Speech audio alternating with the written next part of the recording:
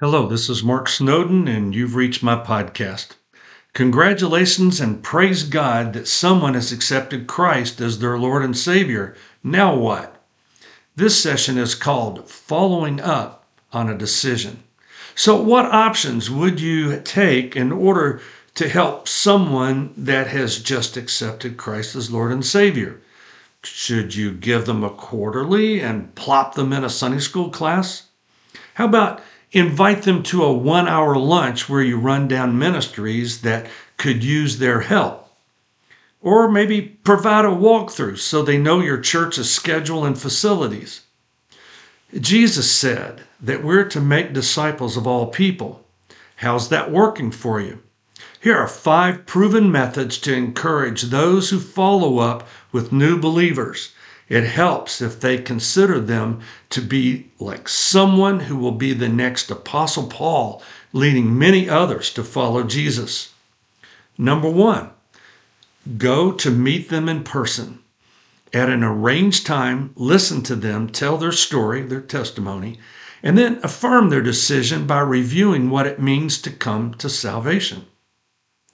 Number 2, pray with them about that decision and what it means for them in the days ahead. Ask them if this means any changes in their lifestyle as they walk with Jesus in what we call the newness of life. Number 3, ask them who they know that needs to hear the gospel message.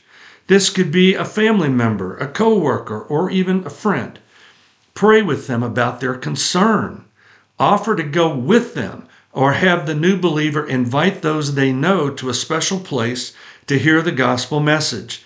Set a meeting time before leaving in which you can meet with this new believer, explain the gospel message to those in their circle of influence, and follow up with those who make a decision. Number 4, invite them to your church. Alert a Sunday school teacher or small group leader to take them to lunch or meet with them after church. Number 5, begin an intentional disciple-making effort that lasts at least a month. The idea is to equip them as witnesses who can reproduce this process in the lives of others that they know.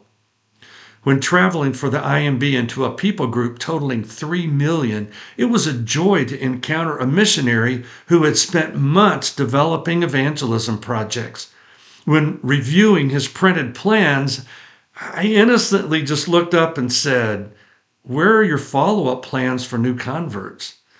The missionary swallowed hard and mumbled something about looking into it.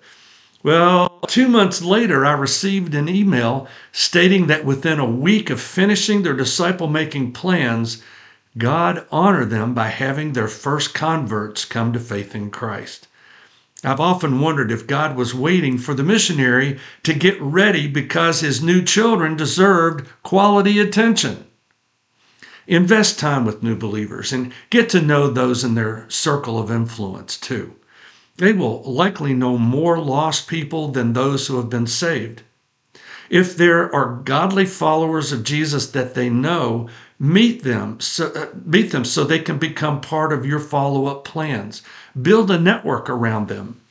It may be that you'll need to start a special class, using a partnering teacher to lead a series of basic discipleship classes on understanding the Bible or what it means to have a daily devotion, baptism, the Lord's Supper, understanding worship, including learning of maybe a few scripture songs, how to share your faith with others, the importance of church membership, having fellowship, and ministering to others. If this is a cross-cultural experience, it may require possibly a small group that can become a new church. A 3-month course for those who came to Christ in the previous 6 months or so is available called, quote, Catching Fire, New Believers. Catching Fire, New Believers.